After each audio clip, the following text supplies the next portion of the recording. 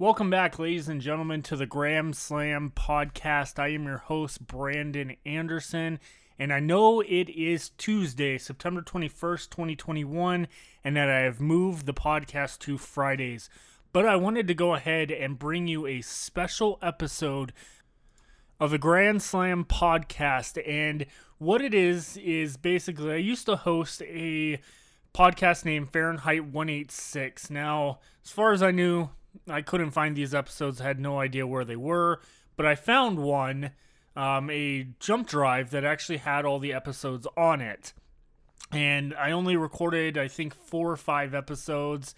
And essentially, on the 4th episode I wanted to bring to you today is retaining to sports. Now, of course, with football season starting, at that point in time, this episode was recorded on December 22nd of 2019, so it was right prior to the pandemic hitting the United States and everything, and my cousin at the time was in college in South Dakota playing football, and we had spoken about the pros and cons of getting your kids into sports.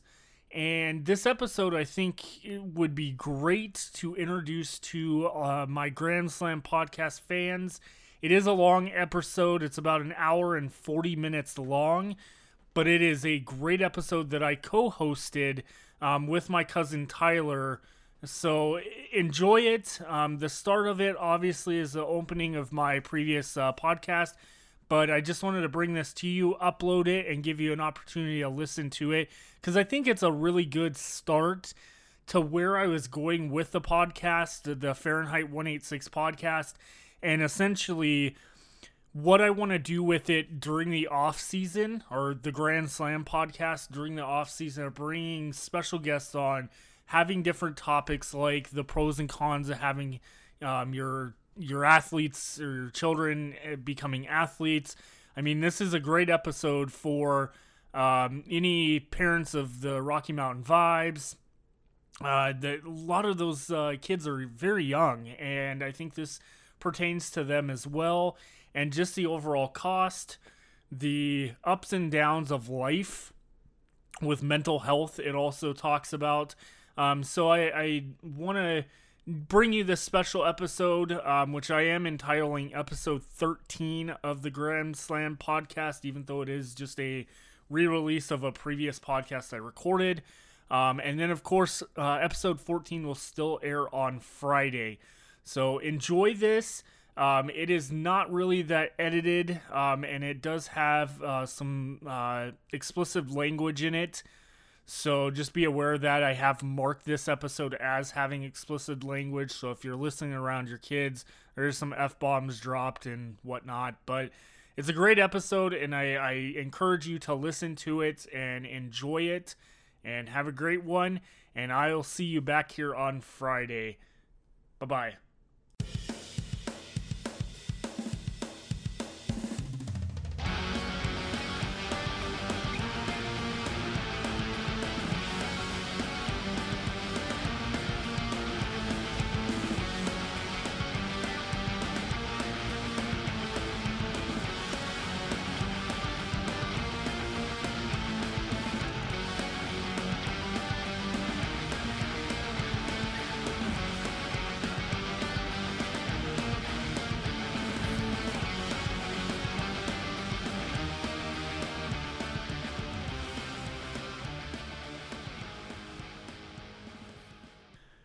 Welcome, ladies and gentlemen, to Fahrenheit 186 podcast. As I mentioned last week on episode 3, this week we are talking about high school sports, college sports, mainly football, and the athletic scholarship transition that it can have an effect on students. I'm joined today by my cousin who went to my high school and is in college currently, Tyler Anderson. Hey. So let's jump into this. Usually I'll do a news topic, but it's Christmas time. We don't need that. So if you're listening, it is Christmas, so Merry Christmas, and have a very happy one if you celebrate that or any holidays that you do. But let's jump right into the podcast. Tyler, introduce yourself, and we'll go from there. So, hey, I'm Tyler Anderson. I currently go to the South Dakota School of Mines and Technology. I play NCAA D2 football up there, offensive line. I've been doing offensive line my entire life, playing football and whatnot, so having that connection between academics and football is something that I actually am pretty experienced with and hold dear.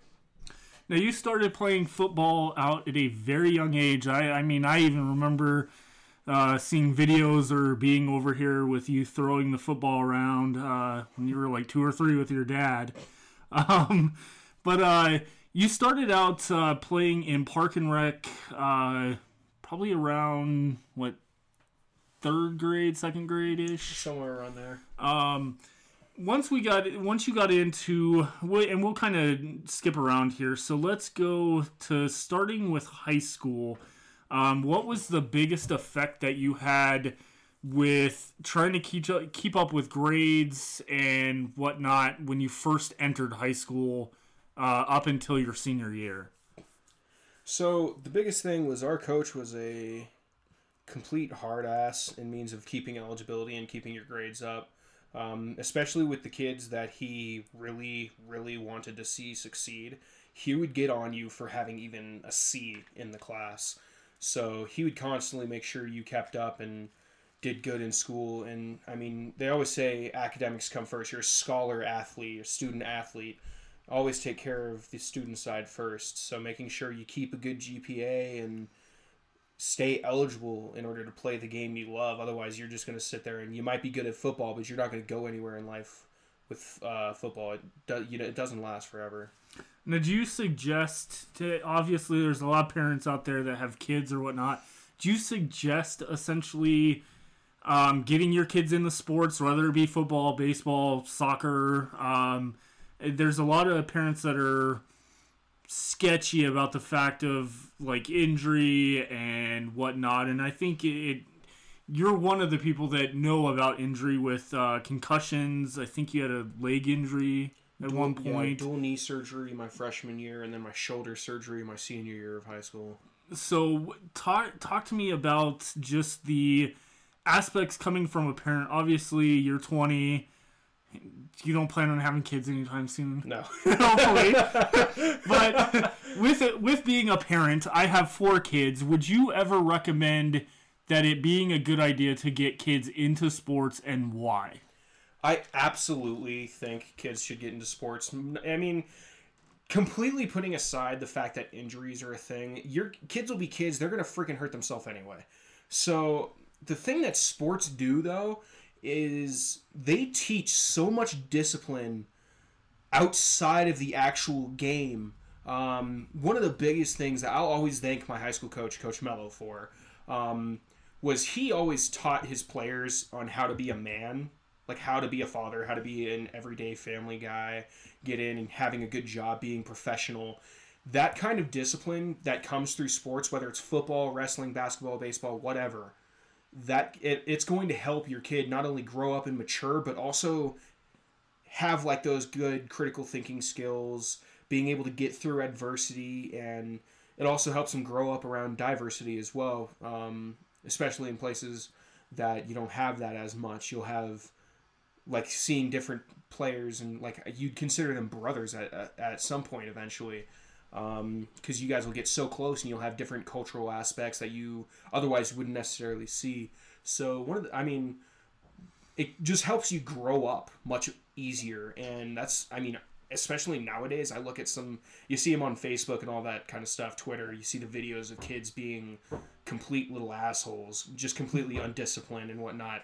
Sports kind of really do help with that. They make sure that on top of the discipline you do at home, which nowadays is also an extremely controversial topic, sports really they really do help your children grow up, really. Exactly, and that's something as being a parent, like I have witnessed with my nephew and niece, that they essentially they're playing sports. My nephew, I think, just got into football, and that's the thing. Like, you take these kids that are could be criminals. Let's be straight honest, in high school or middle school or whatnot. And the second you stick them into some of these sports programs, you have a completely different turnaround of that person. And it mainly goes, we've got to give shout outs to these coaches out there.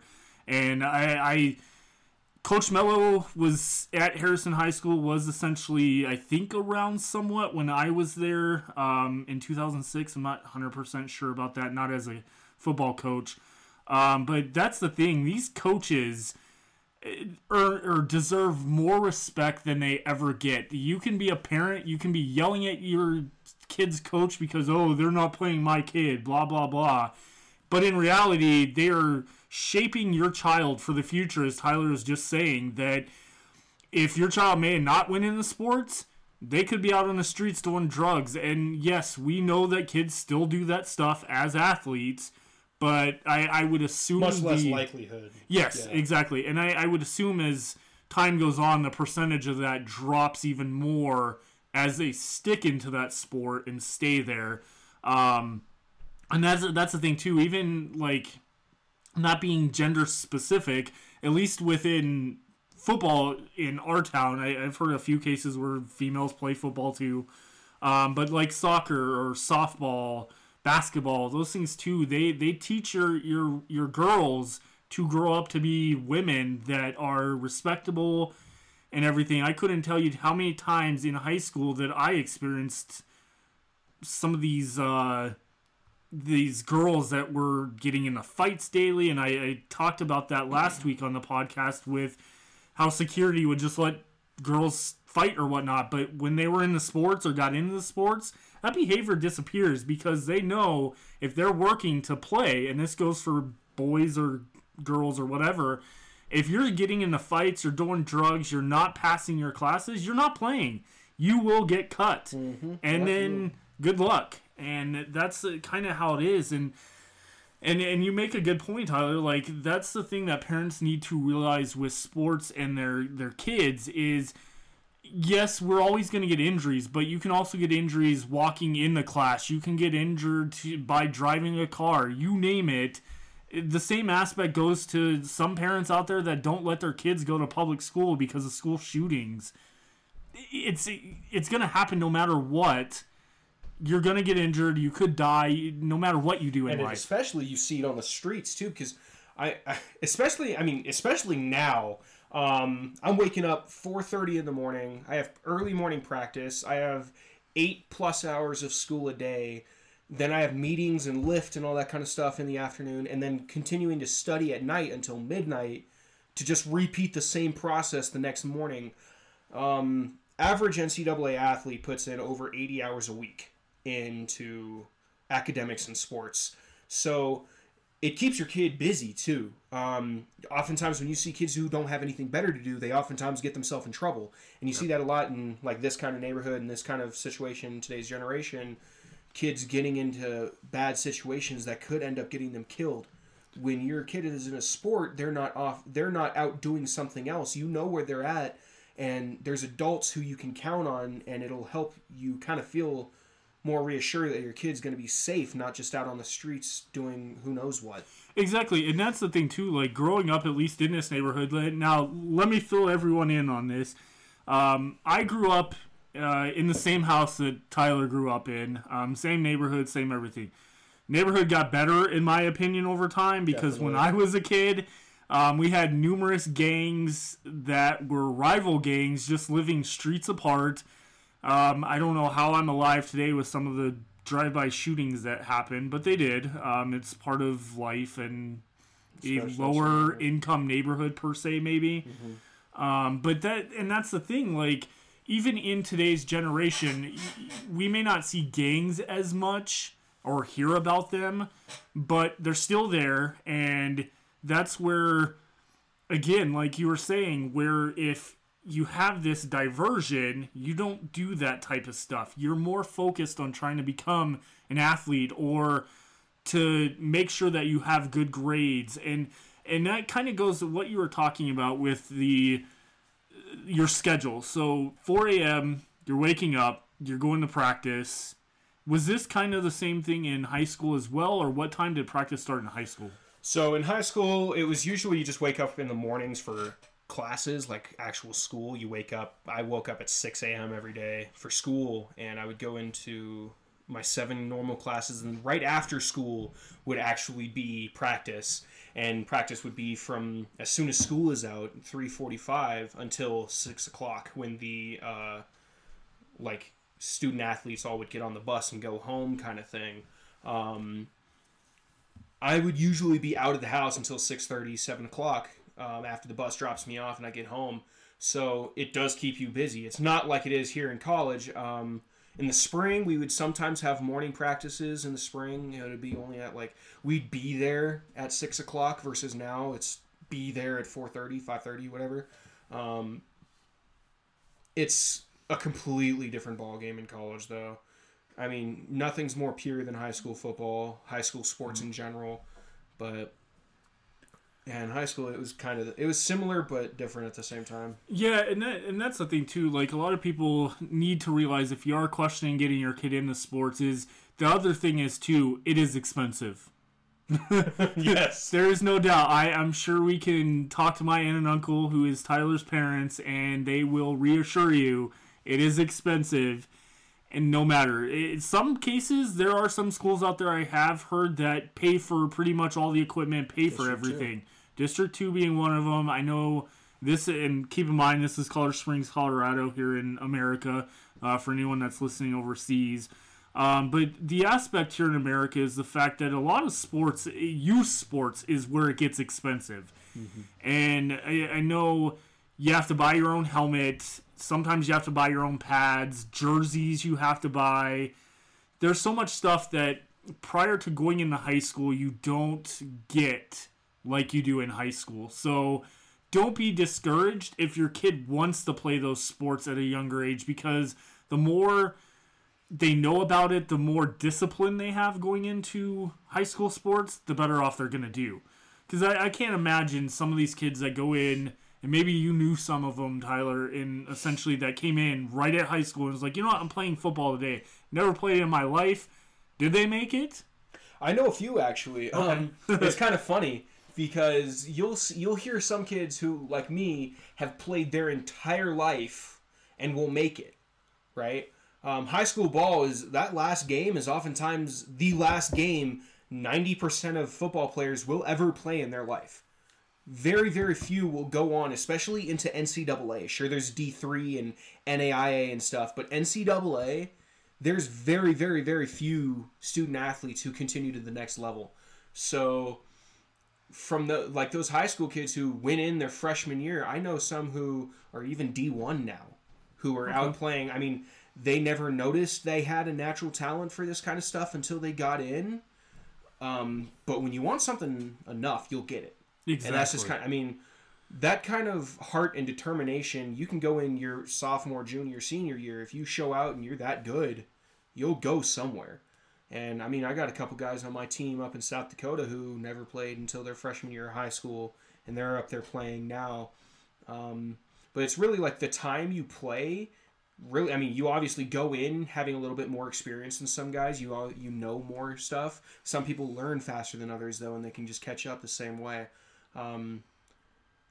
That talent level, though, if a college coach contacts you, they obviously know you're good, but they're going to want to know who you are off of the field. So that's... Yeah, exactly. And that's a big thing, too, is your child's behavior, or yours, depending on who's listening to this, it depends on how you act. If you're a jackass, you're probably not going to get far no matter what. And that kind of works for life. Like, there's some positions, some jobs that you can be a complete asshole and get away with it. A politician. But anyways, there's a lot out there.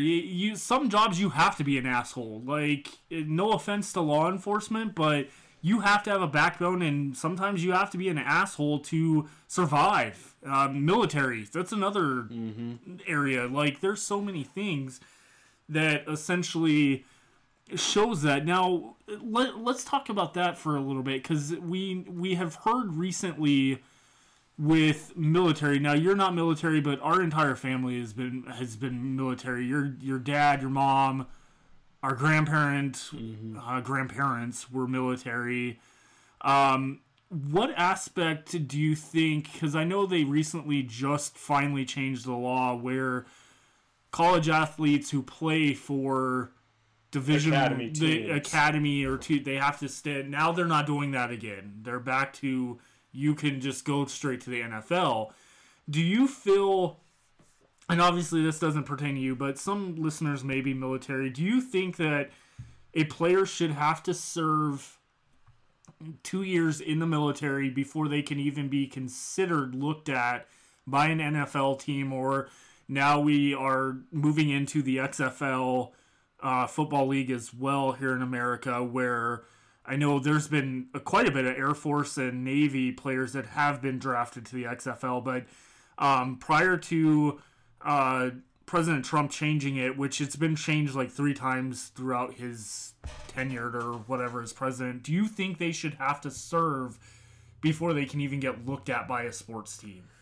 No, that's the hardest thing to say, because a lot of the guys who go in, especially in like Air Force Academy and whatnot, there was a recent thing that I saw before Trump had changed that, was he was an NFL prospect, but then was told that he was not allowed to until he actually served a 4-year. Oh, It's okay. 4 years. But he went in and was told that, and that ruined his NFL career. So going in, I feel like if you have the chance to play in the NFL, you should be allowed to, but directly after, I feel like you should serve your country. Or vice versa. If you feel like you might be able to continue your talent through football, but you want to serve your country, you can do that too. Might as well, yeah. Either way, I think you should be able to keep in contact with not only the professional league, but the military branch of your choice, and be able to do either or. It should just be up to the person, however.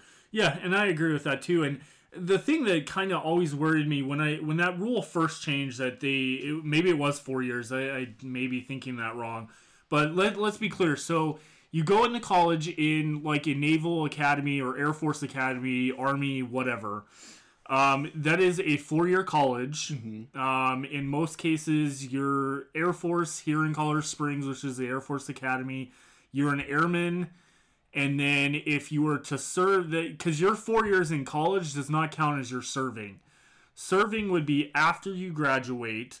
So you would put your average, let's say, college student graduating college at, what, 22, 23? 22 to 24. Okay, so 22 to 24. And then you're then saying, hey, you need to go serve this country for 4 years after that. And that could be deployed. It could be stateside, could be deployed in like Germany or places that aren't in active war scene that we still are in. Mm-hmm. And do you think that has a massive effect on keeping up with current trends? How do you stay? How would you even stay?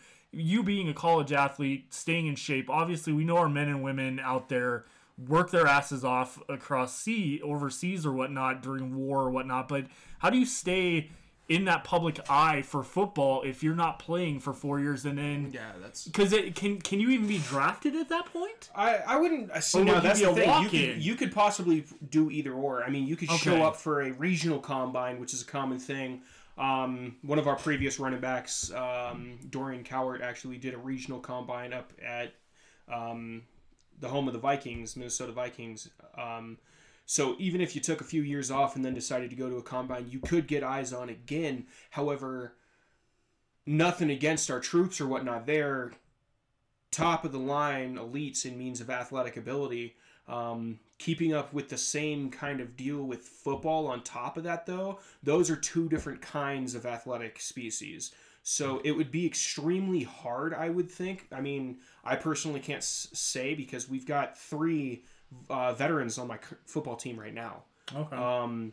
Guys who were in the Air Force and in the Army who have served, gone and been deployed, and have come back and continue to try and play college ball as well. So that's a thing that's common. Okay. But keeping eyes for the NFL after service seems like it'd be very hard because your athletic ability could deteriorate. no one exactly knows in means of disability or injuries that could happen overseas in deployment or in the military in general. If you get injured, that could completely change your outlook on sports because you may not be able to do it anymore.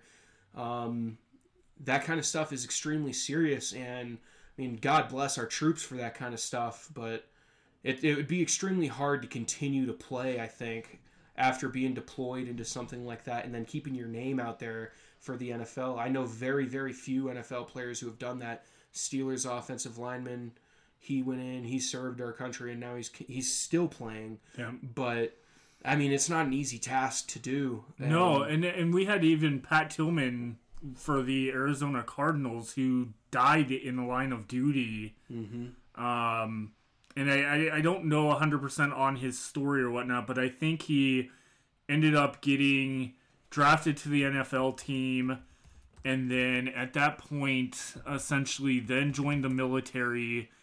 And I think it was during an off season or during one of the seasons he was deployed during, I think it was Operation Freedom. It was in 2004. 2004. Okay. So he essentially went to war and he died in the line of duty for our country, and I mean they still honor him nonstop during salute of service. Yeah, he left his sports career and enlisted in the U.S. Army in June of 2002, right after the 9/11 attacks. Oh, okay. So he went in and immediately enlisted. Then he rejoined into the NFL again, I believe, and then was deployed again after that. His death was actually a cause of friendly fire. He was shot in his back and he passed away then. But he played safety and defensive back for the Sun Devils and the Arizona Cardinals. So ASU, he stayed in Arizona his whole career, which I think is super cool. That is pretty cool. That's rare. That is very rare. Super rare. It kind of sucks to see something like that. And that's all. I mean, that's what comes with it, though. You enlist in the military, you always know in the back of your head that something like that can happen. Oh, yeah, so of course. Having dreams of being able to do both the NFL and be in the Army, that's an amazing thing. And, I mean, that kind of stuff happens. Now, his case, he left his career and enlisted in the Army before his death. There are players who go in and... Isn't it? It's the Pittsburgh Steelers player, which, not to get into the whole national anthem thing because we will not be discussing that on this. But he was one of the main players that kind of rallied behind his team because he was a deployed soldier and came back. Yes, Alejandro Villanueva Martinez. Yeah, he went in. And he plays as an offensive tackle. He's number 78. He was a captain in the U.S. Army, served as an Army Ranger, and he's decorated with a Bronze Star for Valor. And he's currently playing in the league. So he served first and then went into the league. So that's kind of how you were asking how people would keep their name out there and get in. I think he was a walk-on. I'm not 100% sure. But...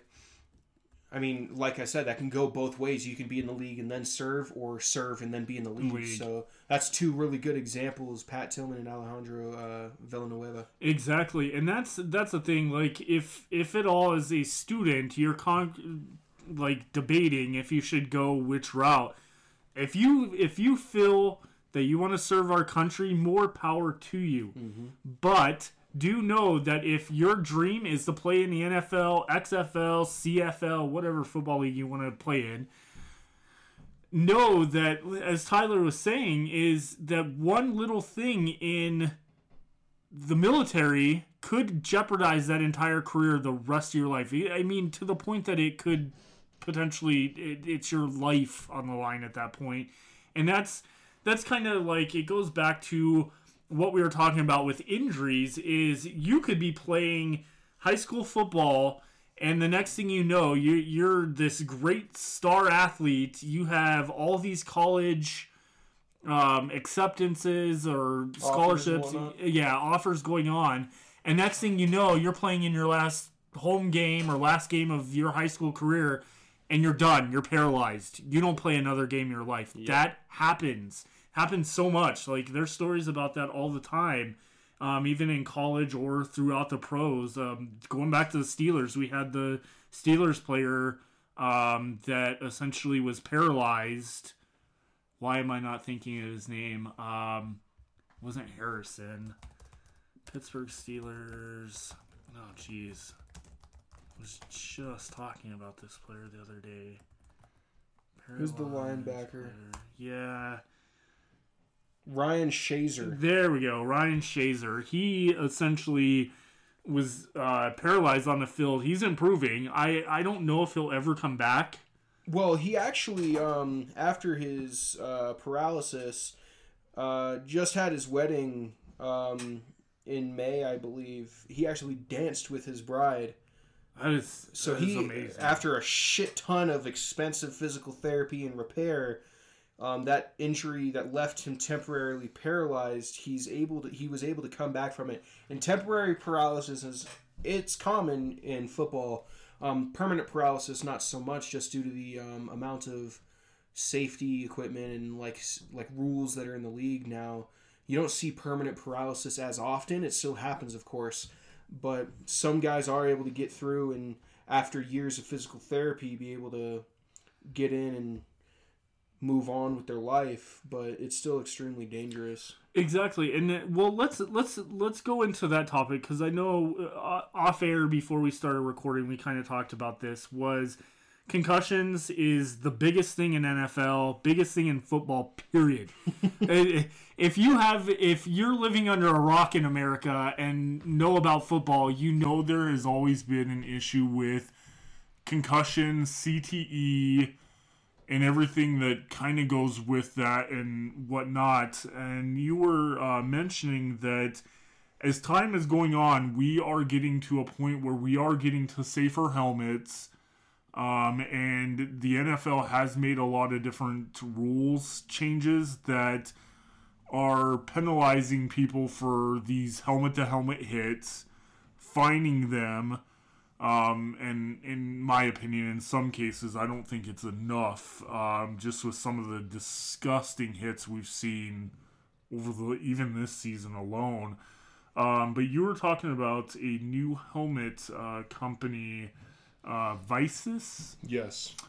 Go into that a little bit. You were talking about that, and I'll kind of jump in there as well, because I read a story that they are actually the leading manufacturer for the new XFL league starting in February, where they will be putting in their time for essentially providing helmets, but there's already some question about that actual partnership or company that they are having financial trouble, which I can't see why they wouldn't, because these helmets are so expensive. But is the expense worth someone's life? I think so.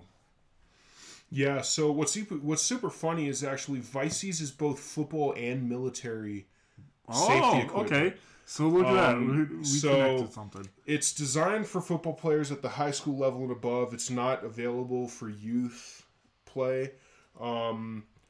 It's super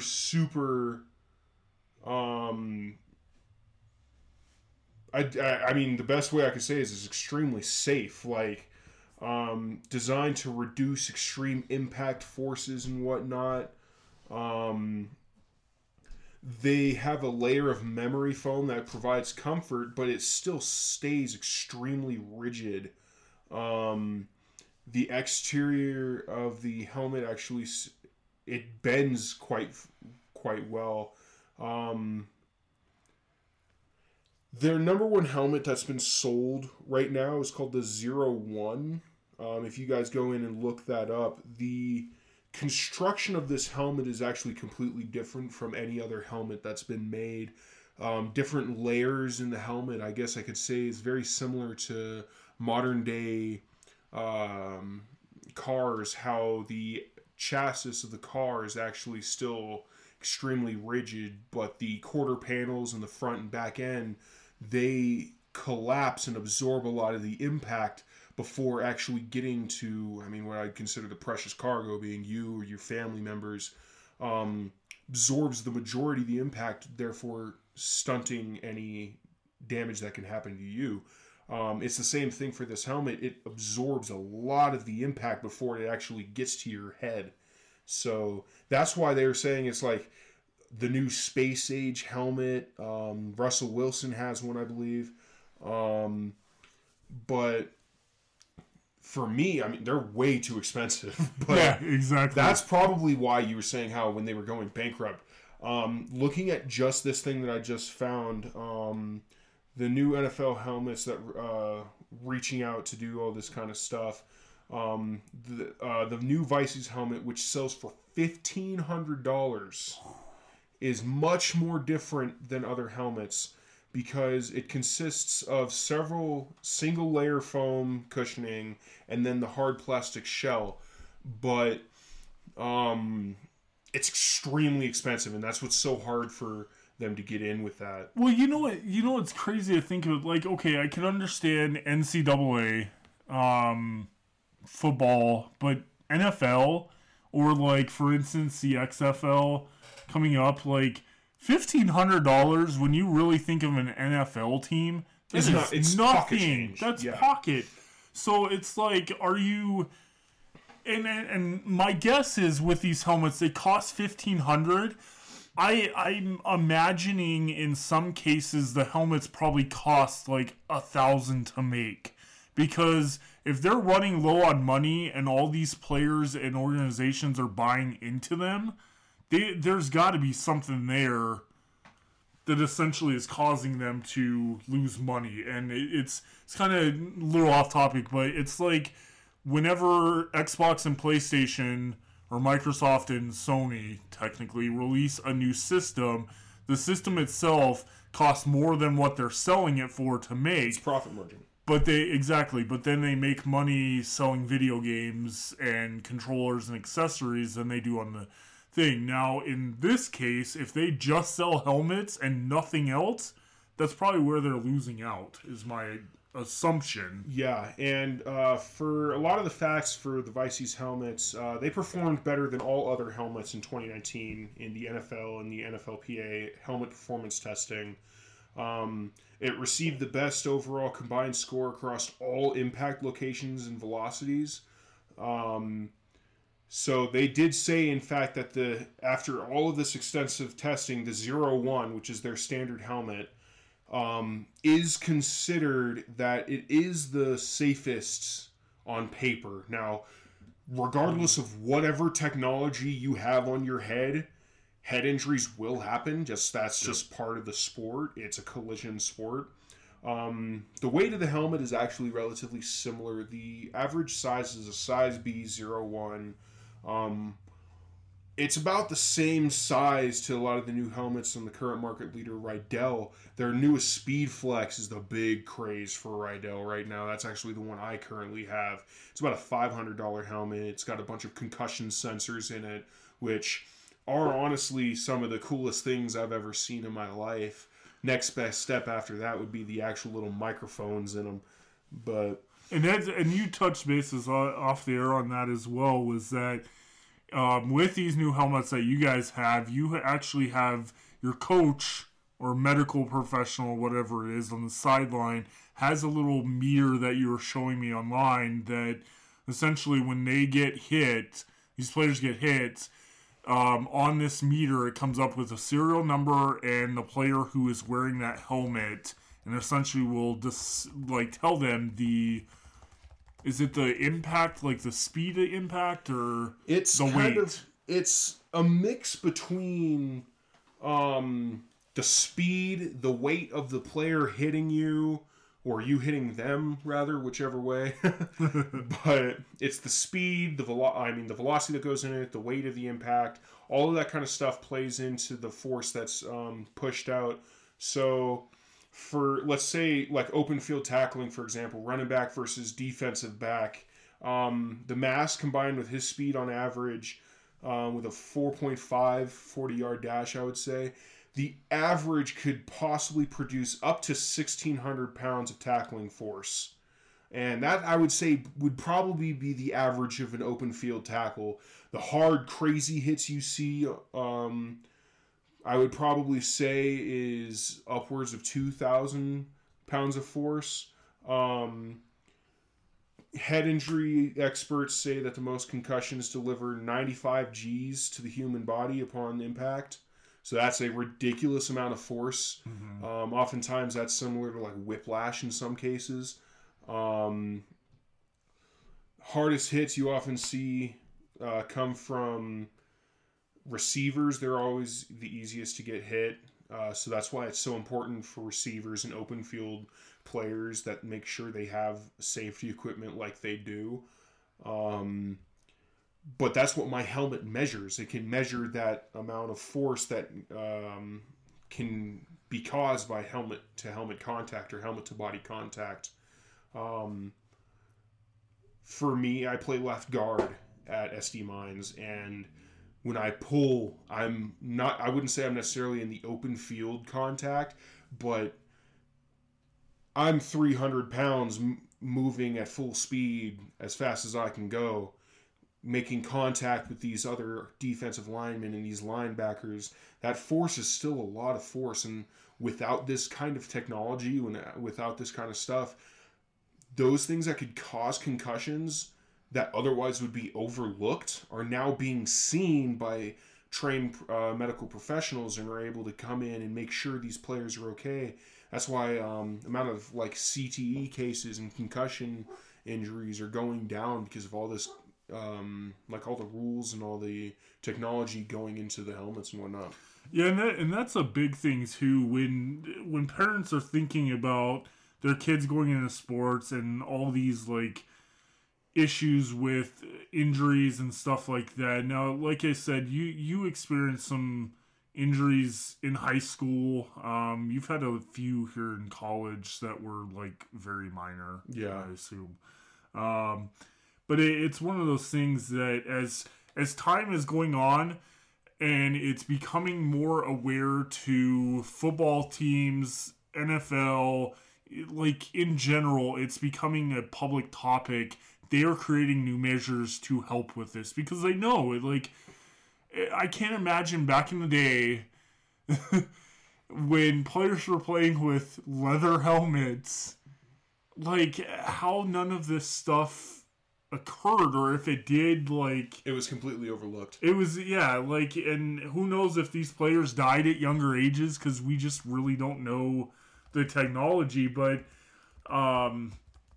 the article with the Vices helmets that I was reading is the company is expected to lose $26 million this year, according to internal Vices documents. With its cash dwindling, it has struggled to fulfill some orders. The delivery of a few hundred helmets ordered by the upstart XFL have been delayed. The new league is hoping the helmets will arrive by the start of training camps early next year, according to an XFL official with direct knowledge of the transaction, who spoke on the condition of the to preserve the league's relationship with one of the few helmet manufacturers. Now, of course, probably like the NFL, they use all different helmet manufacturers, but some players may want these helmets, so that's what they're essentially going after. And you touched base with it earlier, was that Russell Wilson is a backer of this. Patrick Mahomes wears one. Mm-hmm. Are these helmets... Maybe you know, are these the helmets that everyone was complaining about recently where Tom Brady was like, I don't like these new helmets? Was that the Vices or was that a different style? I can't remember. Rydell? It was probably between Rydell or Vices. I know Zenith never made it past college ball. Okay. So Zenith wouldn't have done that, but it was probably one or the other.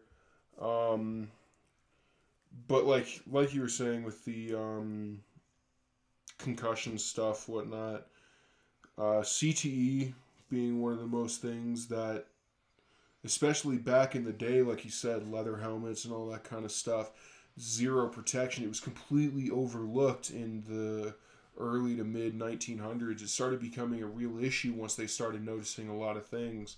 So I just found something on New York Times talking about, like recently I found it. It was, they examined the brains of 111 NFL players, and all of them except for one had CTE. So concussions are an extremely big thing. Probably in high school, I could probably tell you I suffered at least 3 a season. Just never really said much about it. But as serious of an injury they are, so many different things have been put in. It means a protocol to make sure they don't happen anymore. So if you want to get your kids into ball and whatnot, and you want them to play football or hockey or any other collision sport like that, there's always the possibility that a head injury can happen, but nowadays it's so rare for the amount of protection and rules that are in the game. You don't see these kind of injuries anymore as often, at least. A lot of the things that you're seeing are muscle injuries or tendon injuries nowadays, because you don't see any head injuries because the amount of protection that just goes on your head. On the head, yeah, so, exactly. And that's the other thing too, is the fact with like the concussions you had, and that's been because we know with the NFL now they have the physicians that are not part of the team. They're just there because they were having issues where there was bias where, oh, my favorite player that's probably on my fantasy just got hit. Let's just clear him so he goes back out there and plays some more and wins the game for us. Or teams were doing that as well. In high school, what was the standard protocol for that type of stuff? Like you said, obviously we know that players will not say anything because they're so determined to play. I get it. You did that. I know you did that. Yes, I did. But in that factor, is there anything in high school kind of like the NFL? I know they don't have personal doctors in the game. Hell, half of the medical staff at the game is firefighters that don't even know half the stuff that's going on. Experience, I've seen it. I've seen it too. And I'll tell you that experience because you may not remember this story, but I think it was one of Harrison's players your sophomore year got hurt. They had to stretcher him off, and they almost dropped him off the damn stretcher. Yes, I did. Because it was too. If I'm not, no offense to volunteer firefighters or firefighters in general or EMTs, but the crew they had there was not fit to handle some of the size of kids that were playing football. Now, keep in mind, Tyler here is 300 pounds, 6'5". Half the time he was that size in high school, so it's no different. But you have like a woman EMT who probably weighed no more than 100 pounds, and probably her like other volunteer firefighter EMT that weighed probably 110, and they're trying to lift up on a stretcher. Mind you, that is not the mechanical ones that they use for AMR and most of the ambulance crews. Trying to lift him up and like by themselves, and literally almost dropped him strapped into the hardboard to put him on the stretcher. And it's one of those things that in high school you have fire departments there, but and this is something I can always ask family that is in fire department or whatnot with EMTs, if they're trained for that type of scenario, if they're going to the games, or if AMR is, unless it's the most basic version of it until they get the player to the hospital. And I think just in your 4 years at Harrison, there was quite a few players that went to the hospital. You did. I did. My first game of my freshman year of high school, I did. Yep. I was playing defensive line, and I got my helmet pulled over my face. Like, the crown of my helmet was pulled over my face, and 2 vertebrae in my neck popped out of place. As soon as I got to the hospital, they were able to fix it. They knew immediately it was wrong, and no permanent things happened. Matter of fact, that next week, I was already practicing full pads again. But like the protocol in high school, I would say was almost little to none. You get the very... I mean, at least in Colorado, it's much different in many of the different states in the United States. Texas being one of them Texas is probably being huge with this because Texas is massive for if no one knows football's a religion. People, if most people don't know what we're talking about in the state of Texas here in America, football, you eat, sleep, dream, whatever it is, football. Now, of course, we do that here in Colorado. It's got bigger as time has gone on, but yeah, they consider some of high school sports down in Texas like the NFL. Definitely. Some of them even play in the Houston Texans and the Dallas Cowboys stadium. It's absolutely ridiculous how big some of these teams are. But that goes back to the fact, like you were saying, it was minimum to none, which that's not reassuring to a parent. But but you got to also take into consideration where your kid is playing school. If it's your neighborhood high school that their funding can't even pay teachers, they're not going to have enough to fund football to the extent that they can pay a doctor or some medical staff to be there.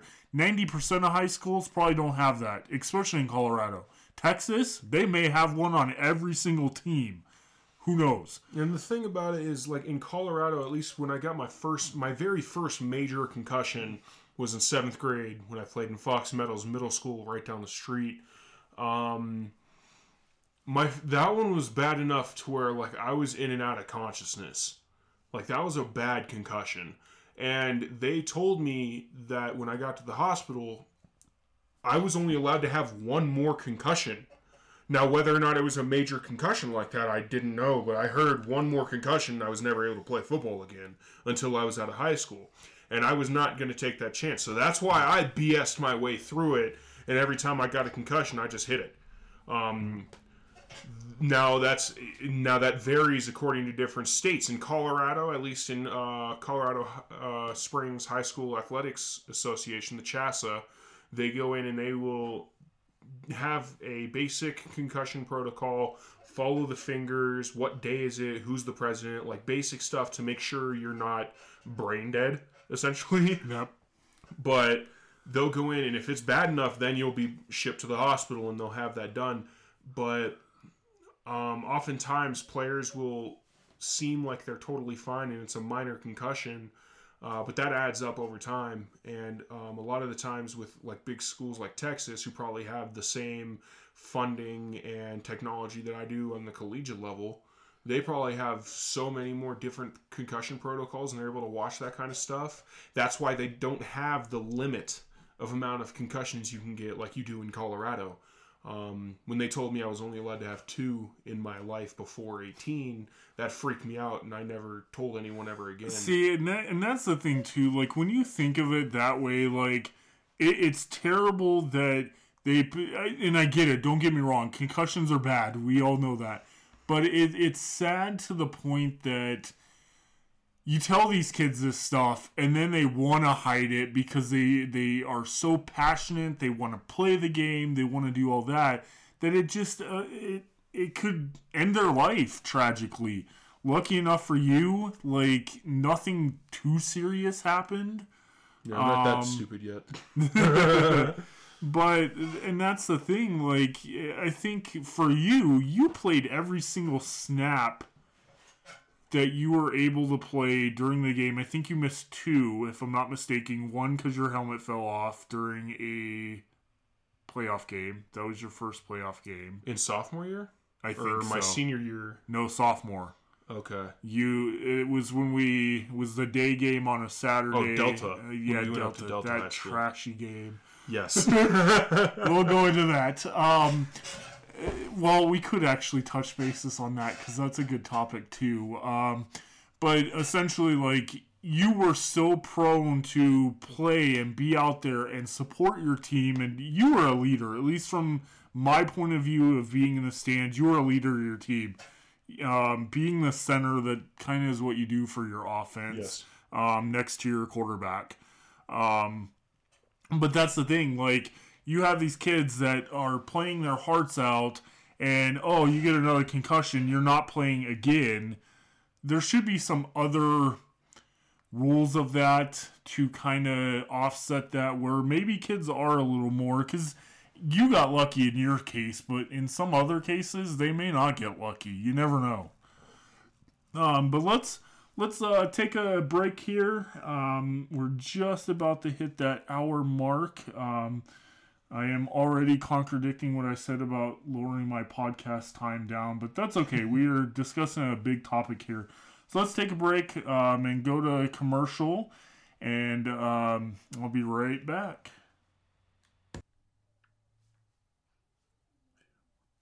All right, welcome back, everyone. That was our sponsor for this episode. And let's dive back in this for the part 2 of this essential conversation on sports, dealing with high school and college.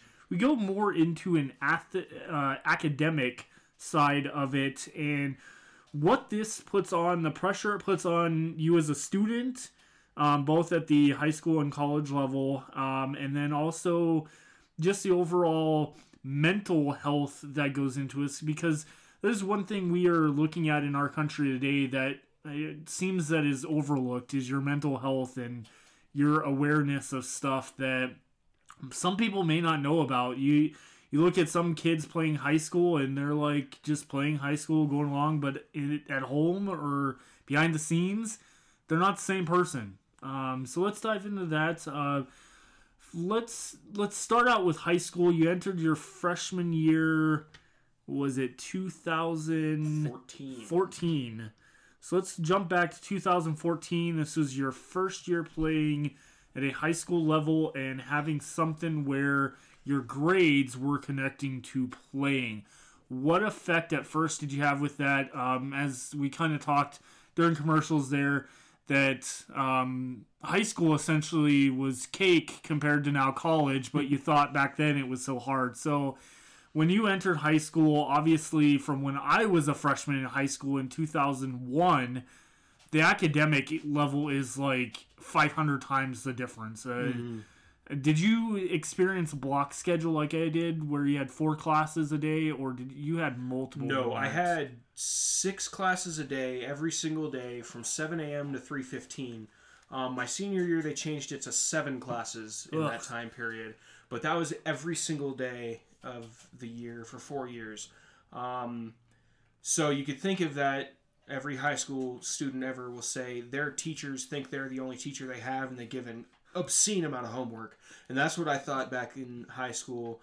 Because as a student athlete, I would go in, I wouldn't get home until 7 o'clock, then I would have to eat and shower and then do homework. I'd do homework until 11:30, 12 o'clock at night, then wake up and repeat for the entire season. And then off season was cake. Like, I'd fly through off season, but I was a triathlete all throughout high school. I did 3 sports. I did football, wrestling, and track. So I did all 3 of them. It was tough. I could say, it was stressful for someone who's growing up from ages 14 to 18. You already got a lot of stuff going on as is. I already know many people had it harder than I did, because some people, I was fortunate enough to be able to grow up and not have to help with bills and whatnot with the family. So I didn't have to get a job on top of football in school. That was rough for a lot of people that I knew. But then getting home and having such a short amount of time to study was kind of rough, I thought. And at least at my high school, we never really sat down to watch film that much, only on Saturday mornings after the games. We didn't oftentimes do much weightlifting after school. Oftentimes, all the athletes on the football team were required by the coach. It's not necessarily required by the school, but the coach wanted all the players to have a weights class to maintain strength throughout the season. But I saw it as relatively stressful in high school. I was a BC student, I would say, not necessarily a 4.0 kind of student athlete. Still am not that way. But it was. I saw it as stressful. A lot of kids getting in, having all this stuff to do throughout the day, and then just go in and put your nose to the grindstone academically. So in high school, that kind of seemed like that. It was stressful. Well, see, and I kind of experienced that too. Now, kind of the flashback to 2003, 2004. Once I got back in high school from being expelled, we'll go into that later. Good old Harrison High School. But anyways, so the biggest thing I learned was I was unfortunate because when I was in high school, our grandma passed away. You were, God, 2 years old, maybe. Probably, yeah. Thankfully, you were not here that day. But the thing with that was I had to grow up quick with being in a transition from going to having a full-time income in the house that paid for bills and then being pretty much raised by your mom and dad. I had to have a job. That was pretty much the expectation. So when I was trying to get into baseball to play, the first job I had, which was working at a grocery store, pushing carts, bagging groceries, customer service, they didn't care that you were in sports. They looked at you like you're another worker. You're going to be here when we tell you to be here, as long as it's not during your class. And I literally I went in, I started playing baseball, and for some godforsaken reason, Coach Hogan, who is now moving up into the ranks, picked me as the starting pitcher for Harrison High School. I don't know how in the world I ever accomplished that, because I thought I was the most god-awful pitcher there ever was, and I wanted to play first base or third base after like my heroes growing up with baseball.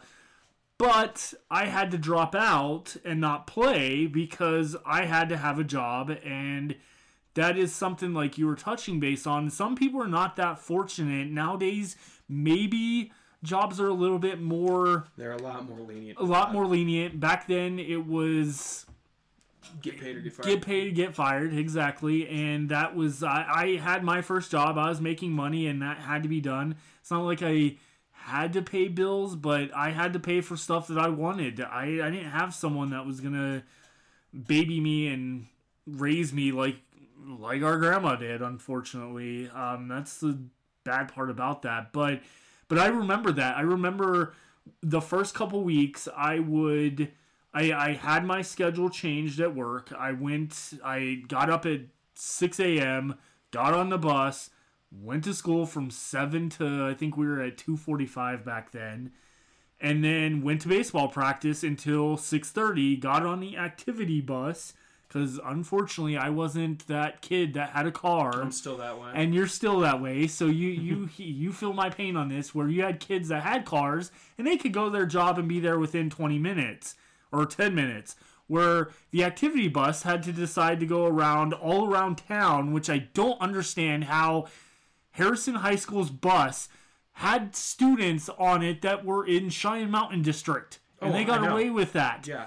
Because we would go from Harrison High School all the way towards the mountains just to come back into like the crappy neighborhoods that were around there, then to another one, and my bus stop by my job, which mind you was across the street from where I worked, had to be the last stop. I would literally get off the bus at 7 o'clock and had to go work until 10, 11, and back then, unlike today, jobs did not give a crap that you had class in the morning. There was no laws out there that stated if you were in high school, you got to essentially be off by a certain time.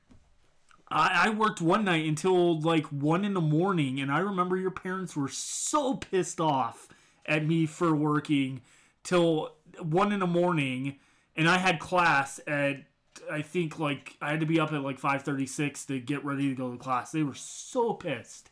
Never will forget that.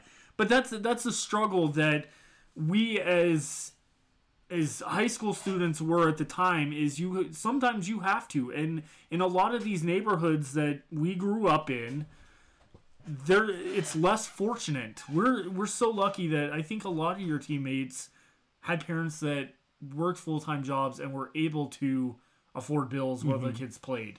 Where some are not that lucky, and that I think that puts on another level of stress from the kid, because if you're the kid that you're living in a single household and your mom is struggling to pay bills and you're expected to be the man of the house or female, however it works, that's where that stress level comes in, because not only do you have classes, you're taking 7 classes a day, you have athletics you have to keep up with, you have a part-time job, most likely, it could be full-time for all we know, and you're still expected to show up to class with a smile on your face, and that just does not happen.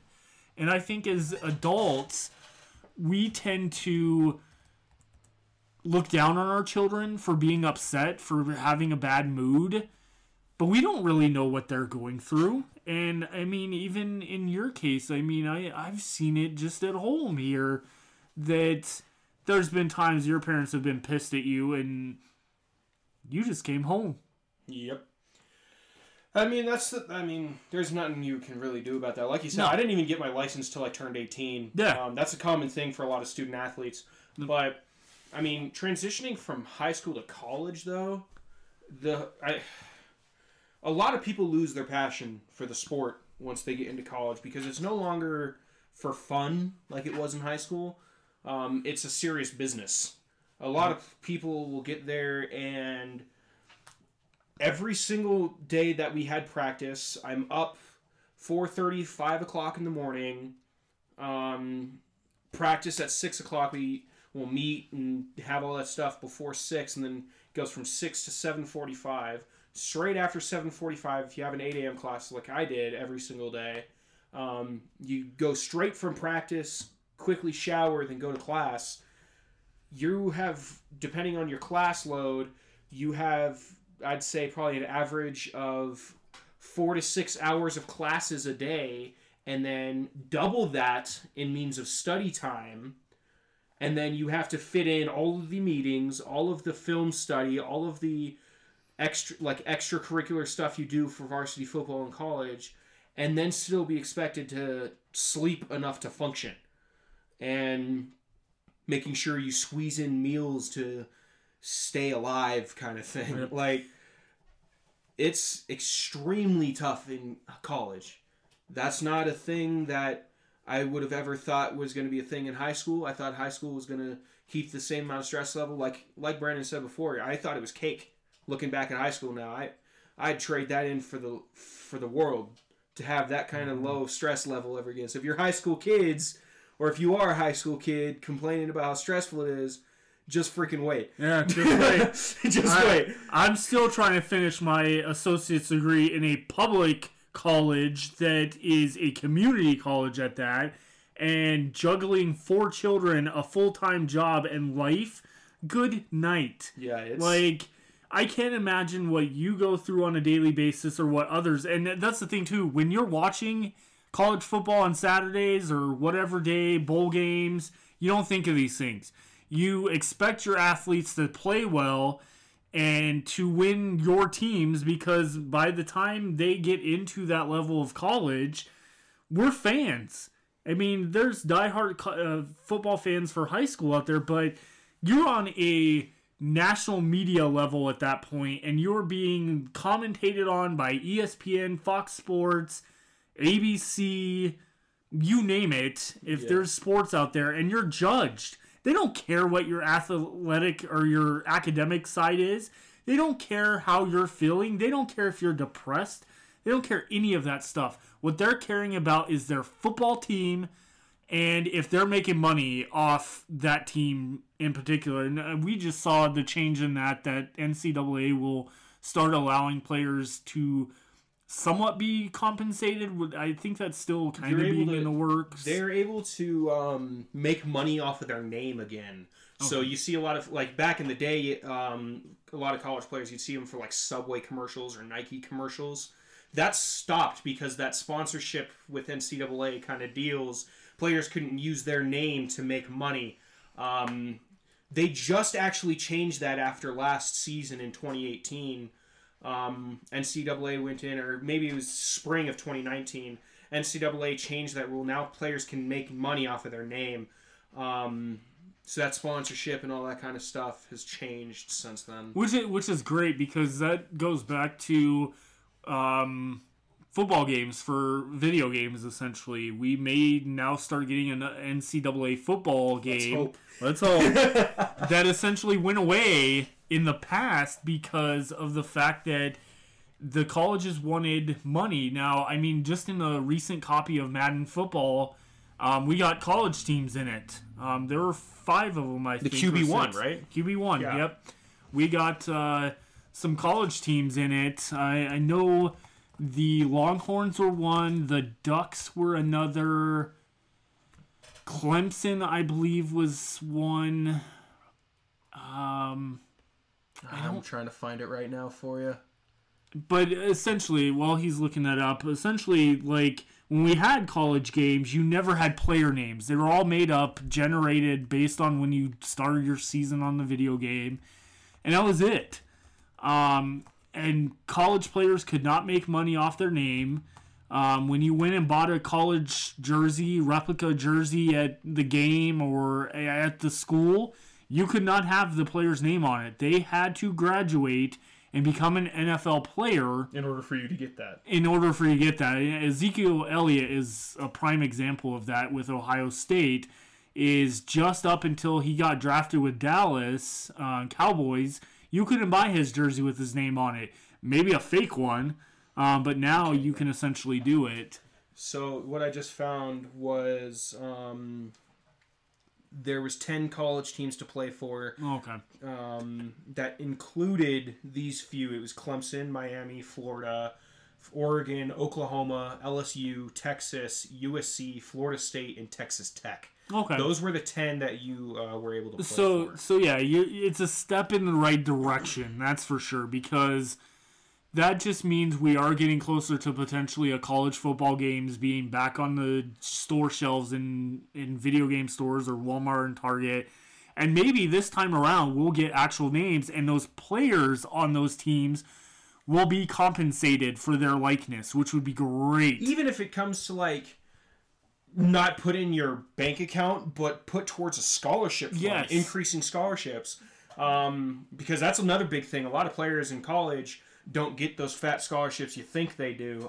At least in the state of South Dakota, for me, state of South Dakota does not do school-funded scholarships for athletes of that kind of sort. So any of that kind of stuff comes from alumni and whatnot. For me, I was fortunate enough to get a really good scholarship to go to a very highly recognized school, #1 engineering school in the nation. But with that, those academic expectations go up substantially because of just the career field that I'm trying to choose. A lot of the students that play sports are expected to have much higher GPAs and maintain academic eligibility, and the classes are much harder and the workloads are much higher and all this different kind of stuff. Internships for getting out in the career field to see what you want to do in life, those become more important to you, and depending on the school you go to can also change your coach's point of view on that. My former head coach, Zach Tinker, was the one who gave me the opportunity to play college football. He focused heavily on academics, especially at a STEM school like I'm at. He focuses really big on academic part of the actual student-athlete portion of being an athlete in college. He recently had been let go for us, so we had been searching for new coaches, and it became a controversial topic for a lot of the players because a lot of us, we care a lot about our academics. Because whether if we go to the NFL or not, we're getting paid big bucks either way. Like, we're making a lot of good money once we get out of this college. So it's important for the students, student athletes on the football team to communicate with coaches in means of academics. Out of the 3 coaches that we had had player interviews for, that same question came up, what was your expectations in means of academics, in means of GPA and eligibility? What do you expect your players to hold? Because as you know, Brandon, NCAA rules, you need a 2.0 to maintain that. However, at my school, my coach required a 2.3. Okay. So in order to keep your scholarship, he wanted you to maintain a 2.3, and I mean it's definitely doable if you get in, you do your work, even if you're stupid like me. Well, and I assume too, like with that being said, is like that's your college is not necessarily, no disrespect to them, but not as big as like the Ohio State, Alabama. Because I mean it's D2. It's Exactly. NCAA D2. It's not D1. Big Ten, any like the Big 12, the SEC, and all that kind of stuff. It's not any of that kind of stuff. It's still NCAA, so we follow all the same rules as those guys. A lot of the athletes we have easily probably could have gone D1 if they got their names out more. I've even talked to a few D1 coaches. Andrew Cooper from Wyoming. I'm not sure if he's still there or not anymore, actually. Iowa Hawkeyes, I've talked to them. Having your name get out there for D1 is also a pretty difficult thing. But with that academic eligibility, I feel the higher you go on the rank also drops in means of expectation. I mean, I don't want to dog on Alabama or Clemson or nothing. Those guys are freaking phenomenal at football. Those guys are different species of human being when it comes to football. And the facilities that they have, the multi-billion-dollar facilities that go into the program are extremely impressive, and it's because they're good. And my programs, we've got million-dollar facilities, and we are really good with that different kind of stuff. But their expectations academically, it's always kind of a joke in means of, at least for engineering athletes like me, we always say the ones who are doing so well in school and their coaches require them to have a 3.0 or someone, they're doing underwater basket weaving is what they're doing. Yeah, exactly. So, and you have these like courses that are so far-fetched in some of these colleges. Now, I've known family in Ohio that has gone to the Ohio State University, and they are either a bachelor's degree in finance or whatever it may be. But yes, in some of these cases, those players at those college levels, Alabama, Ohio State, or the Ohio State, let me be clear on that.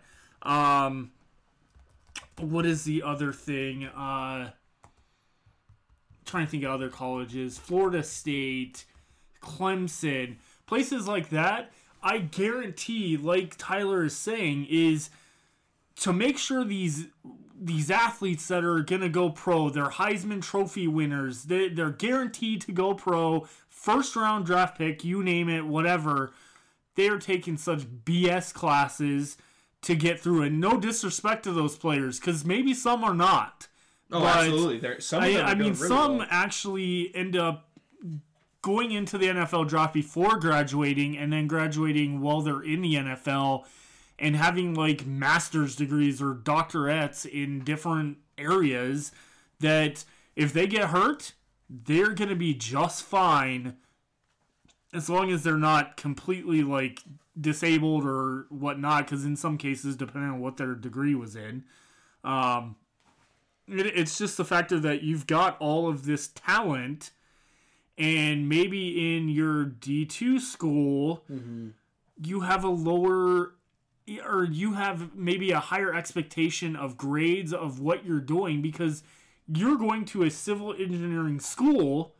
Well, just engineering in general. Yeah, exactly. And, well, then someone at Ohio State, they could be a doctor, they could be a nurse. Pre-health is a very pre-health. What is the other one? They're pretty big on, like, science at Ohio State. Yeah. So you've got those, but the expectation may not be there compared to your D2. So if you're essentially looking, if you're a high school student and you're playing football right now and you're looking to go to that next level, that is something to ask when you go in of what their expectations are. Because as far as I know, the NCAA does not set an expectation of grades, do they? That the only thing they set, in order to be eligible to play in the NCAA, you need that 2.0 or higher to be recruited into the NCAA. So in high school, you need to have a cumulative of 2.0 or higher. In order to stay in the NCAA, you need a 2.0 or higher. So that's a thing that you need to be in the NCAA. Now, very, very little amount of time will you see an NCAA college athlete drop below that line unless they just do not give a damn about their academic life. And then by then, a lot of the times, if a coach is not being a kiss ass, he'll kick that student in gear and get them back into what they're supposed to be doing. But otherwise, they're cut, right? yeah, oftentimes they're cut or their scholarships taken away, and then they can't afford school and they leave anyway. So that's a very common thing that happens. The top 10 most popular majors among athletes, you see them, a lot of them just go in undeclared, especially if they're trying to do football or like any other big time D1, D2 NCAA like athletics program. They go in undeclared, just get their general education out of the way, and then decide if they're going to continue sports, what their path in life might be. It's undeclared. Business administration is a very common one. SD Mines recently actually just got a business administration major put in. Psychology is one. Nutrition and health sciences. You see a lot of the like sports science and sports training majors, which is very common among athletes doing that. Pre-health and sociology. Didn't the School of Mines just bring esports into Esports? curriculum? Actually, yes. It's not necessarily part of the curriculum, but it is like an extracurricular activity. Okay. And it actually does give scholarships. Students who prove themselves good enough at video games can get a scholarship to play on the South Dakota Mines team. And they compete against D1 teams, compete against D2 teams. Depending on the game it is, there's games like Rocket League and Rainbow Six Siege, and League of Legends is probably the most common one. That just blows my mind to think that you could literally get a scholarship for playing Call of Duty when all we did as kids pitched at my parents for playing those Video games. games won't get you anywhere. Yeah, Sure about that. and now they are, which is just crazy because I mean you had Overwatch that has become an Blown up. actual sport. Essentially, I mean, Robert Kraft, the New England Patriots owner, owns a team for this video game league. It's outrageous. But I guess in the closing moments here of the podcast, what is any advice that you would give to a parent, to a student that is wanting to play any kind of sport? I know we kind of touched bases on it, but what is it that you would be inclined? You said that yes, we should encourage kids to play sports because it'll keep them out of trouble, discipline. But what expectations would you set up for these kids? Because we know that barely, probably half of players even make it to the NFL, make it to pro. We are less than 10%. Yeah, and if the XFL works out, we may get another league to kind of filter some of that college into, which would be nice. Definitely. But what is that suggestion you would have to both parents and children and their expectations of what to essentially set up for and what their goal should be in the end? Should you complete, if you are this top athlete, should you go to the draft? Or should you graduate first and then kind of just touch basis on what your degree is, what you're looking to do after if you don't make it, and then that type of stuff? So, if you're a parent out there and you got a kid who wants to play a sport, I definitely encourage you to support their decision. Put those thoughts of injuries behind you. Hold your athlete accountable. Make sure if they get in, at least they finish out the season and don't quit, because raising a quitting mindset will not get them anywhere. I definitely encourage you to let them try something out, though. Athletics is such a great thing. It's so great for kids socially, helping them mature, builds great friendships that you'll have for the rest of your life, no matter where you go. It's a great thing for athletes when they're young to get into it. If they want to start playing in high school, allowing them to get into it. As a parent, it kind of gives you a new outlook on different things that your child can do. And if they want to push to be a college athlete through high school, hold them accountable to that, give them expectations, and understand that a lot of the times they're going to get in and be on a team, and coaches will sometimes push them past their comfort zone. That's a common thing because you're not always going to be in a comfort zone when you're in life. That's just, regardless of that. No, not to cut you off, but another thing that brings up about parents and sports. I know your mom was one of them. Dad was. I kind of was it sometimes too, not being your parent, but family. Is what would you tell parents? And I know in Chassa we have terrible referees, but that's kind of, it seems like that's I know across exactly where you're going to. So what would you suggest to parents in that perspective of being kind to coaches? Because I know coaches get so much grief from parents. Absolutely. Hell, it goes down to like water boys or girls on coaches or on staff that gets it. But what would you tell a parent that is your big mouth, loud mouth, jackass parent, and it can go both ways, women and men, or whatnot? What would be your suggestion on those the parents' perspective on keeping their cool? It's just a sport. Yeah. My biggest thing, I don't want to sound like a dickhead or anything like that, but unless you are a professional in that sport, or if you have complete experience or whatnot, like I said, if you're a professional, then you can say something. Otherwise, keep your mouth shut. Because not only are you embarrassing your own athlete in that situation, but you're making the life for coaches and referees harder when they're supposed to be focusing on the game and their athletes. So that's a big pet peeve of mine, is when you got parents or fans in the stands who are just yelling at players and yelling at coaches and refs. If you are not a professional, if you do not know and understand every rule in that rule book, or if you don't understand what a coach and players and refs go through, don't raise your voice as if you have a 2 cents in that situation. Because that does embarrass your player. That makes them... I am thankful that my parents never did that. That you heard. That I at least heard, yes. Because they did do it. We all did it on the sidelines. We all hate bad calls, but... Well, and that's the thing, too. Like, what if it was a bad call, which that game still goes back to when you lost your helmet, you had to sit out for one play. That was your sophomore year playoffs. Mm-hmm. There were so much bad calls in that game that, the NFL refs probably could have did a better job, and that's saying something. But it's one of those things where a lot of times with high school sports, at least here in Colorado, your sidelines or stadiums are literally like, the players are like a foot or two in front of you from the stands, and one loud shout when it's kind of quiet or the ref's trying to make a call, everyone in that stadium hears it. And as a parent, you're making an ass out of yourself. And your athlete. Exactly. And what does that, that's the thing, you didn't have it, but we know there's parents on your team that were disgusting. I cannot believe some of the stuff I heard at Harrison football games. There was at one point where I was even accused of being this person that was going off, and I wasn't. It's kind of ridiculous, but it's one of those things. Is just have respect for those on the field and those doing what you're trying to watch.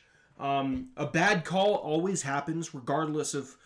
If a call is against you, you're going to think it's a bad call. But you shouldn't, as an athlete and and having coaches telling me this, don't leave the game in the ref's hands. Play correctly, and we're told to completely tone out the stands. We do not listen to fans. We don't listen to family. We will talk to you guys after the game. So as an athlete, that's another mindset to have, is focus on what's going on in front of you, because sometimes you might go off and do a mistake. If you look up at your parents and see what they thought of it, it's going to be in your head too much. Have a next play mentality. And I think fans should also pick up that similar mentality. Yeah, sure, you just had a holding call, but for all you know, that guy may have actually been holding. Yeah. It's something that happens. Call it in most Division II games and high school, you don't have replay system. We do. It's not like every touchdown is not reviewed. Correct. But in that sense, you're not on, let me rephrase that. So you're not on television. You're not on Fox, where you have fucking analysts reviewing the call and, that wasn't correct, blah, blah, blah. Yeah, no. In Division II, most of those teams are not fortunate enough to get on TV, national games. Some do. Until you get into the playoffs and stuff. Yeah, until you get to those levels. But you don't have that not pride, privilege. Privilege, there you go. That privilege of that, because in some cases that's what helps. I mean, even in like baseball, like having a replay system or having the game filmed sometimes does help those in some calls. But as a parent, yes, shut up. Like, we all tend to do it. I get it, and I'm sure I'll be it. If you want to be the loudmouth parent that is making the calls or yelling at the referees, guess what? Go apply to be the coach then. Because they get enough. I don't know how many times Melo probably close to hitting a referee in that game, especially in other games where the calls are so bad that not only him, but the athletic director for Harrison, Coach Hogan, was the same way. There are calls that are BS. We all know that. It happens. And it happens every single game, though. And it's as every an athlete, sport. I can say that. Yeah. Yeah, it's every sport, too. But it's a respect thing, really. Respect those on the field. Respect the game itself. Understand like what these players are doing. They're having fun. At the end of the day, win or lose, yeah, it sucks to lose. If you have a losing mindset, it sucks. Mm-hmm. But, I mean, it's still at the end of the day, you're doing something that you love. And if you're going to be a parent or a fan who's being an asshole, it just doesn't make it as fun anymore. So just have common courtesy for those around you. And kind of back to what we were saying before, like as a parent, support your players. And as a player, set new goals for yourself, build yourself.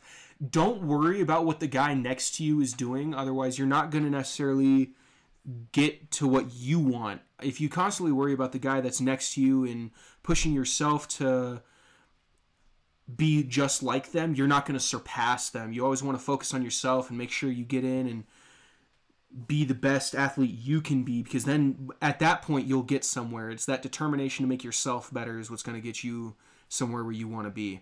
Holding yourself to those new expectations and being a leader, taking care of the classroom. I want to emphasize that one severely. You always should be sitting in the front, unless your teacher has some stupid like alphabetical seating chart. Always try your best to sit in the front of the class. Pay attention as much as possible. That helps like build that relationship between you and your teachers as well. Just make sure you take care of the academics, because I know so many athletes who I played in high school with who probably easily could have gone D1, and if they continued in college probably could have gone to the NFL, who will not play another snap after high school because academically they were not sound enough. You can be the best damn athlete out there. I mean, it doesn't matter who you are. You could be the best. You could be NFL prospect right out of high school. If you're not taking care of the classroom, you won't make it to the next level. And that's the biggest thing. And you got to make sure you take care of it there and hold your expectations high and set high goals for yourself. Making sure you do that. And for the parents, understand your food bill might increase a little bit. Your student athlete is going to be eating a lot more because they're going to be more active. They're going to be in the weight room. They're going to be getting stronger and bigger, and it's just going to be a natural thing. I mean, as an athlete, they're always going to be building themselves to be better than who they were yesterday. That's the kind of mindset. You want to be better than who you were yesterday. You do not want to have a day where you drop in what you're doing. You always want to progress. You don't want to degress. So set those expectations high, support your student athletes, and go out and reach a dream that a lot of people otherwise would never be able to do. Yeah, and it goes both ways, like in sports and athletic or academically, because most people don't get the opportunity to go to these nice schools that you were at, because maybe Division II for sports, but it's probably one of the leading engineering schools out there. Yeah. And that kind of what I was touching base on with the wrap up of the episode is, with your degree, talk more about that. What your expectations out of this degree are, and if to a player that's expecting to go to the NFL, let's just put it into a scenario that you do not get into the NFL or XFL. Where do you go from day one of graduating college, which to my knowledge, you may actually be the first or one of the two people in our family to get a bachelor or a master's degree, I think, or bachelor's. Well, I know personally, I'm a first gen. In means of actual 4-year universities. My mom went to PPCC, didn't make it through. She actually dropped out after her first semester. Dad got a associate's of health and science through his massage school that he went to. For me, I am at the STEM school, SD Mines, studying civil engineering. Out of all of the different engineering, there's biomechanical, there's normal mechanical, chemical, nuclear engineering, mining engineering. We even have paleontology. My dad's dream was to say he had a son who's in the NFL who's also a dinosaur hunter. I found it to be the funniest damn thing. But I'm doing civil engineering with an emphasis in construction management.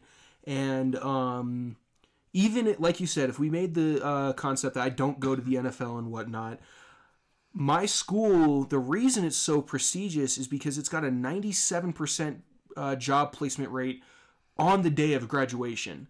Oftentimes, students are leaving that school with full-time jobs in their career field, making the average on the school is $65,500 a year starting salary right out of school.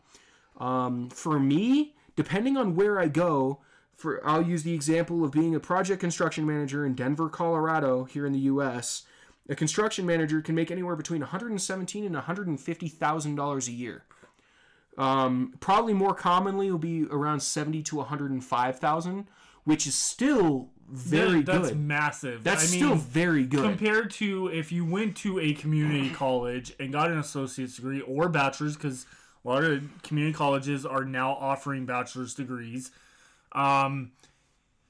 That's one of the biggest things is you will essentially have a starting job that is making more than your average person in this entire country makes. Yeah. I mean, some households don't even make that as a family, exactly.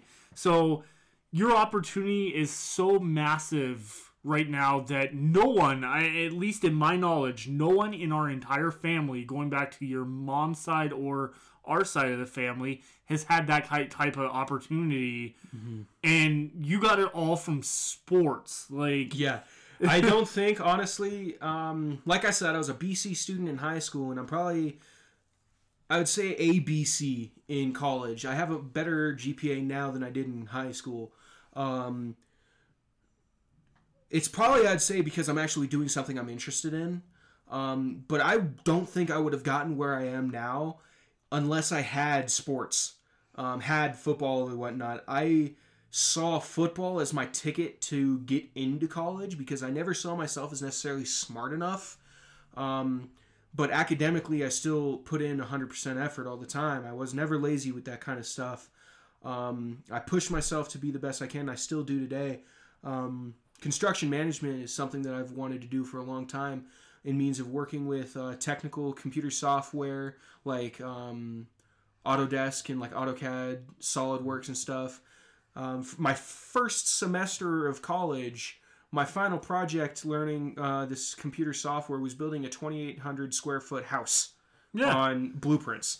Like, straight off the bat, I'm getting into stuff that I want to do in my life. And to think that the average salary is $110,000 a year for a construction manager, that's another incentive. Like, if I don't go pro, I still know I'm going to be able to support my future family with just the job I have. And I push myself every day to set new goals academically and athletically to make sure I live the best life I can possibly have. And this all ties around like sports, man. Like, you get in and you set these goals for yourself. They open up such a wide variety for your life and what to do. And it helps you mature and become a better person overall, just over time, and get it in and get it done. It's a very good thing to reach for. And that's why I highly encourage you to let your kids or like have you get into sports, because it'll open up a different path that you never thought possible until you see it. Yeah, and that's exactly the point of that is the more that you focus on maybe being an athlete and getting your good grades and getting into these colleges that you would never in your life be able to get into. No offense to people out there, but it's true. It's true. Like, we all come from different backgrounds. Some kids get into these high-end schools because they are rich, unfortunately. It's just how it works. Society. Mm-hmm. But when you grow up in the neighborhoods that we have, that does not happen. It just does not happen. And in most cases, if you are not a 4.0 GPA and doing all this extra curriculum stuff on the side and not in sports, you're not going to have that opportunities.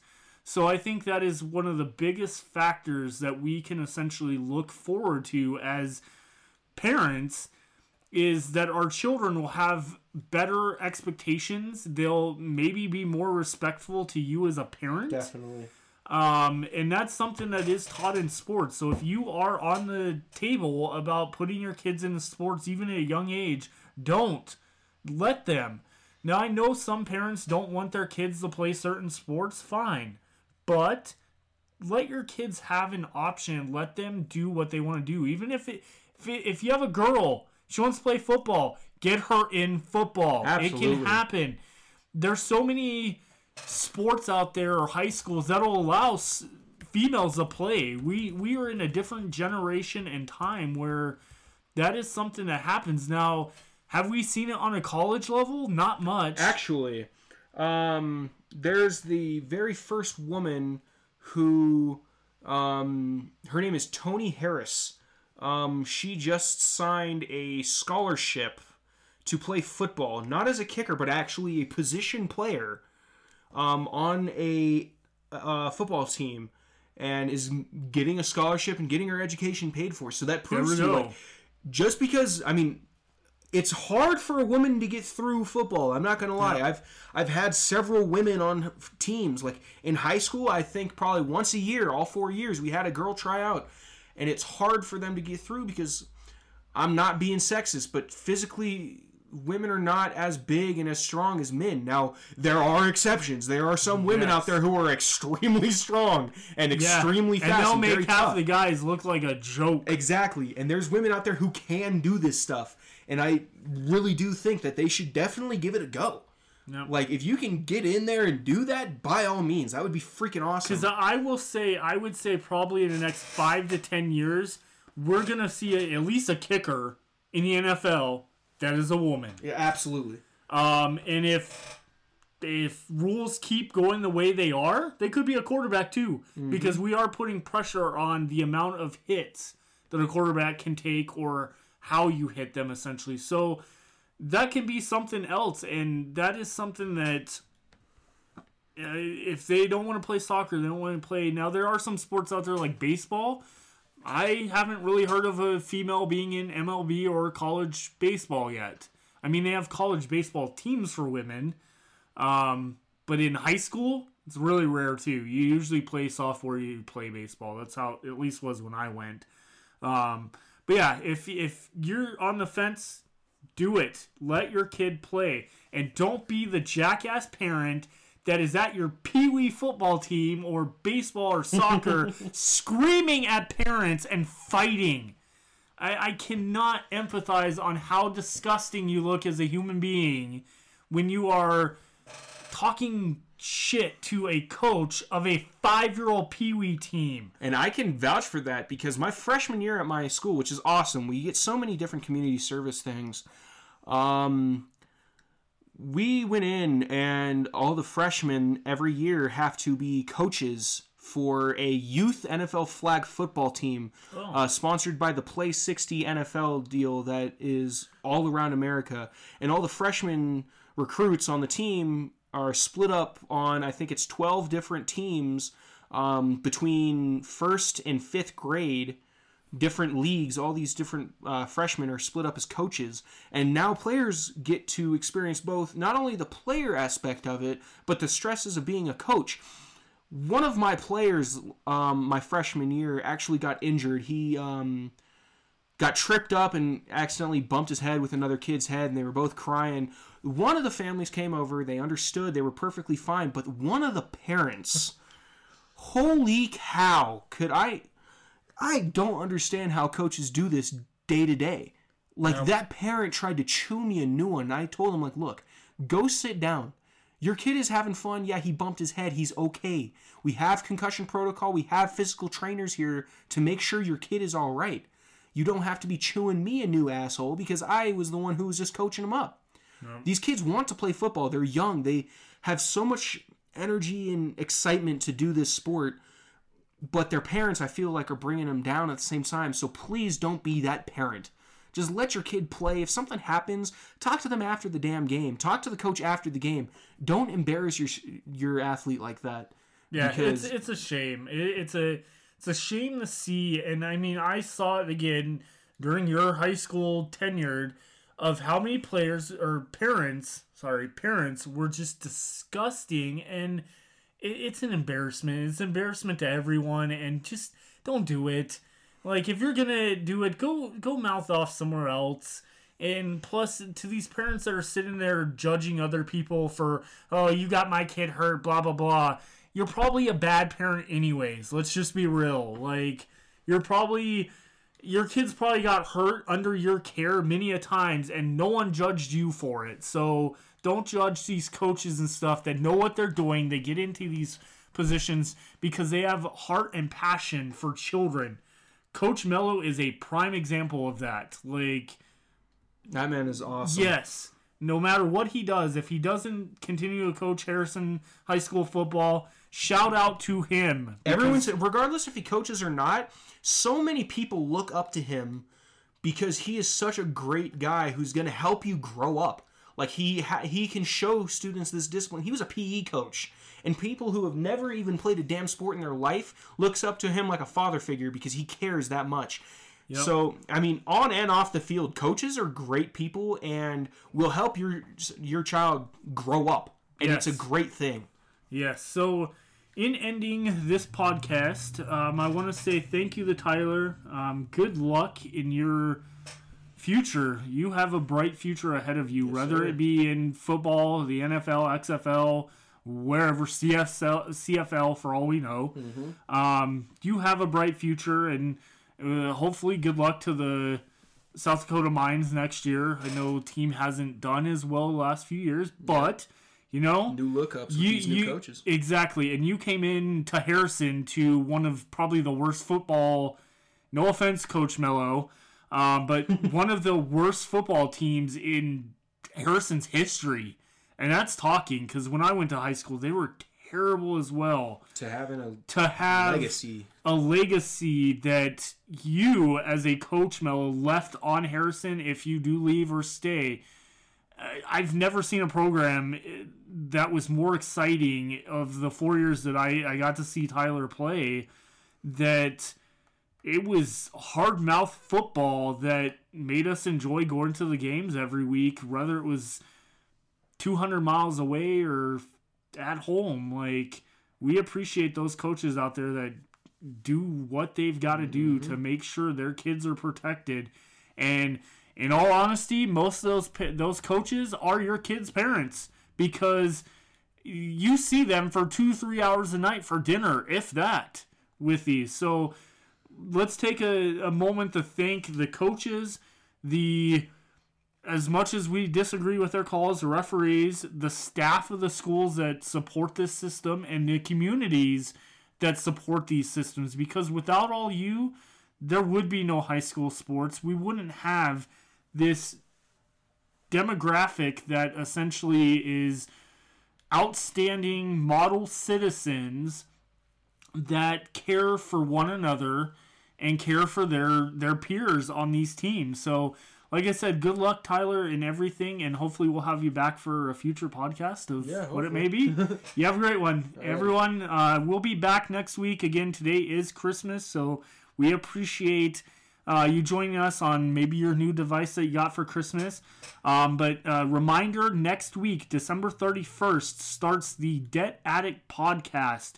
I will be airing it on December 31st, and then a bonus episode airing on the 1st of January as well. And then Fahrenheit 186 podcast will resume next week on the 1st of January to start out the new year. So I appreciate all you listeners out there. Like I commented last week, we are getting worldwide listeners. This is amazing, and the viewership continues to go up week after week. So thank you to everyone that is listening and supporting. We'll have more to come. You have a great one.